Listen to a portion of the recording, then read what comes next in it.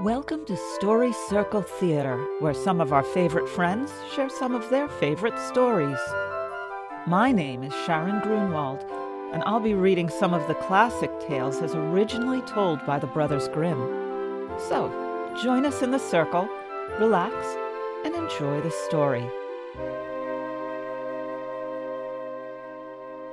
This is the story of Catskin. There was once a king whose queen had hair of the purest gold, and was so beautiful that her match was not to be met with on the whole face of the earth. But this beautiful queen fell ill, and when she felt that her end drew near, she called the king to her and said, "Promise me that you will never marry again, unless you meet with a wife who is as beautiful as I am, and who has golden hair like mine." Then, when the king in his grief promised all she asked, she shut her eyes and died. But the king was not to be comforted, and for a long time never thought of taking another wife. At last, however, his wise men said, "This will not do. The king must marry again, that we may have a queen." So messengers were sent far and wide to seek for a bride as beautiful as the late queen. But there was no princess in the world so beautiful, and if there had been, still there was not one to be found who had golden hair. So the messengers came home and had all their trouble for nothing. Now the king had a daughter, who was just as beautiful as her mother and had the same golden hair. And when she was grown up, the king looked at her and saw that she was just like his late queen. And then he said to his courtiers, "May I not marry my daughter? She is the very image of my dead wife. Unless I have her, I shall not find any bride upon the whole earth, and you say there must be a queen." When the courtiers heard this, they were shocked and said, "Heaven forbid that a father should marry his daughter. Out of so great a sin no good can come." And his daughter was also shocked, but hoped the king would soon give up such thoughts, so she said to him, "Before I marry anyone, I must have 3 dresses. One must be of gold like the sun, another must be of shining silver like the moon, and the third must be dazzling as the stars. Besides this, I want a mantle of 1,000 different kinds of fur put together, to which every beast in the kingdom must give a part of his skin." And thus she thought he would think of the matter no more. But the king made the most skillful workmen in the kingdom weave the 3 dresses, one golden like the sun, another silvery like the moon, and a third sparkling like the stars. And his hunters were told to hunt out all the beasts in his kingdom, and to take the finest fur out of their skins, and thus a mantle of 1,000 furs was made.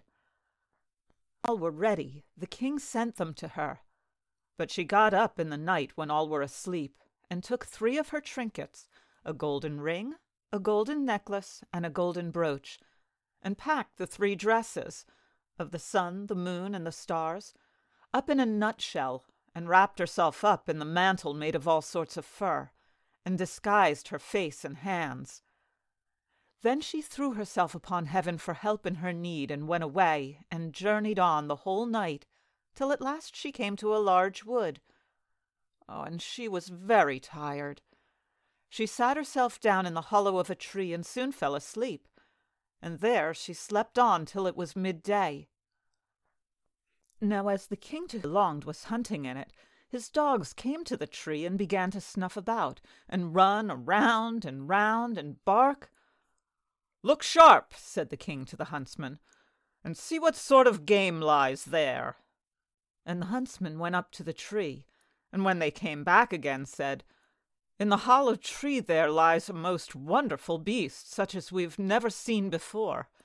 Its skin seems to be of 1,000 kinds of fur, but there it lies fast asleep."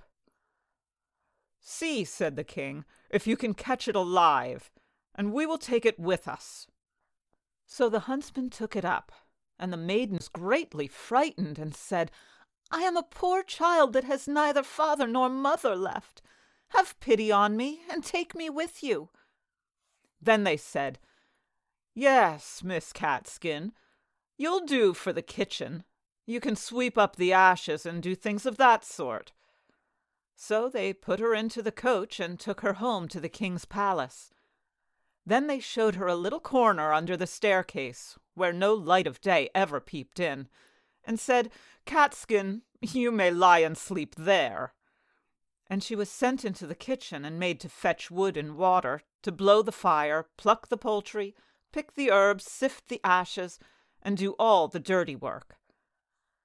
Thus Catskin lived for a long time very sorrowfully. "Oh, pretty princess," thought she, "what will now become of thee?"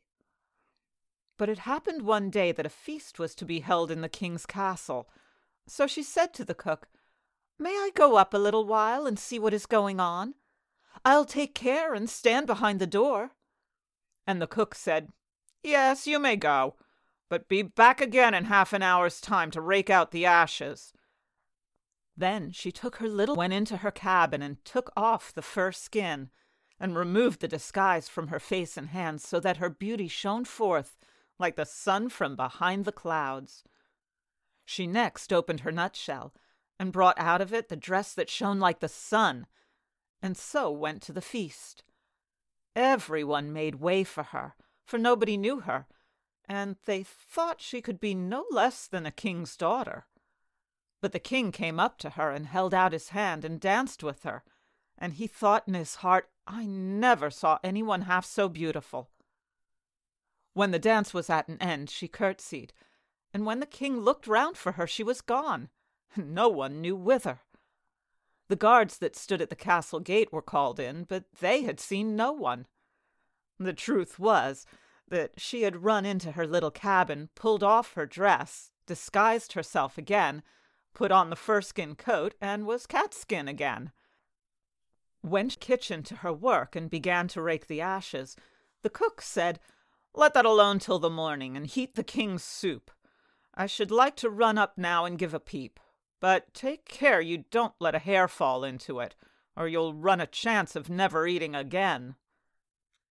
As soon as the cook went away, Catskin heated the king's soup, and toasted a slice of bread first as nicely as ever she could, and when it was ready, she went and looked in the cabin for her little golden ring, and put it into the dish in which the soup was.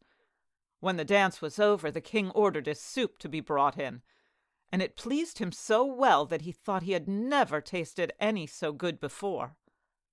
At the bottom he saw a gold ring lying, and as he could not make out how it had got there, he ordered the cook to be sent for. The cook, when he heard the order, and said to Catskin, "You must have let a hair fall into the soup. If it be so, you will have a good beating." Then he went before the king, and he asked him who had cooked the soup. "I did," answered the cook. But the king said, "That is not true. It was better done than you could do it."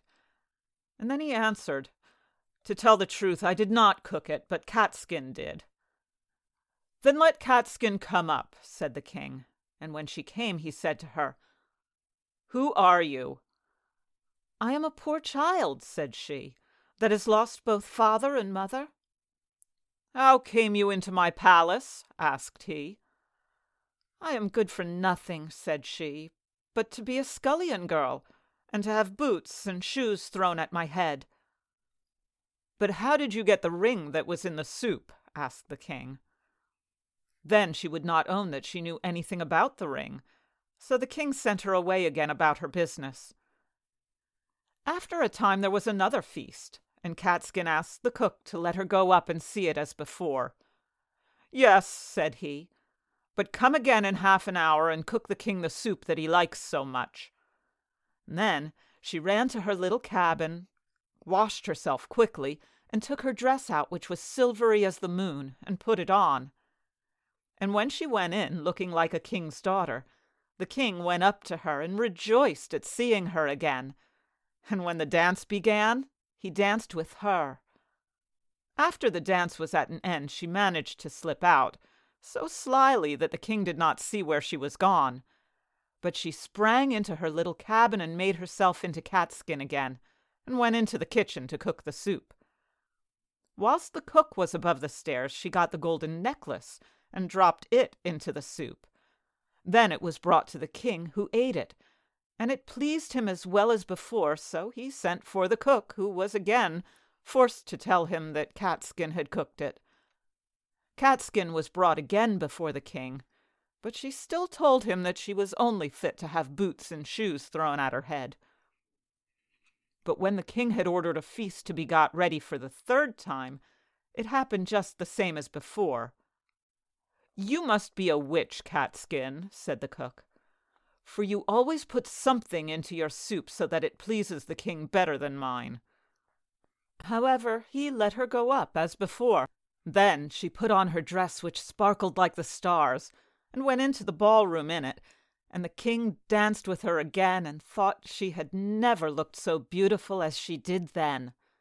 So whilst he was dancing with her, he put a gold ring on her finger without her seeing it, and ordered that the dance should be kept up a long time. When it was at an end, he would have held her fast by the hand, but she slipped away and sprang so quickly through the crowd that he lost sight of her, and she ran as fast as she could into her little cabin under the stairs. But this time she kept too long, and stayed beyond the half-hour. So she had not time to take off her fine dress, and threw her fur mantle over it, and in her haste did not disguise herself completely, but left one of her fingers white. Then she ran into the kitchen and cooked the king's soup, and as soon as the cook was gone, she put the golden brooch into the dish. When the king got him, he ordered Catskin to be called once more, and soon saw the pale finger and the ring that he had put on it whilst they were dancing. So he seized and kept fast hold of it, and when she wanted to loose herself and spring away, the fur cloak fell off a little on one side, and the starry dress sparkled underneath it. Then he got hold of the fur and tore it off, and her golden hair and beautiful form were seen, and she could no longer hide herself. So she removed the disguise and showed herself to be the most beautiful princess upon the face of the earth. But the king said, "You are my beloved bride, and we will never more be parted from each other." And the feast was held. And a merry day it was, as ever was heard of or seen in that country, or indeed in any other. I hope you enjoyed today's story, read to you by me, Sharon Grunwald. If you'd like to know more about me, you can visit my website at sharongrunwaldva.webs.com. Be sure to join us next week, right here on Story Circle Theater. And don't forget, keep reading.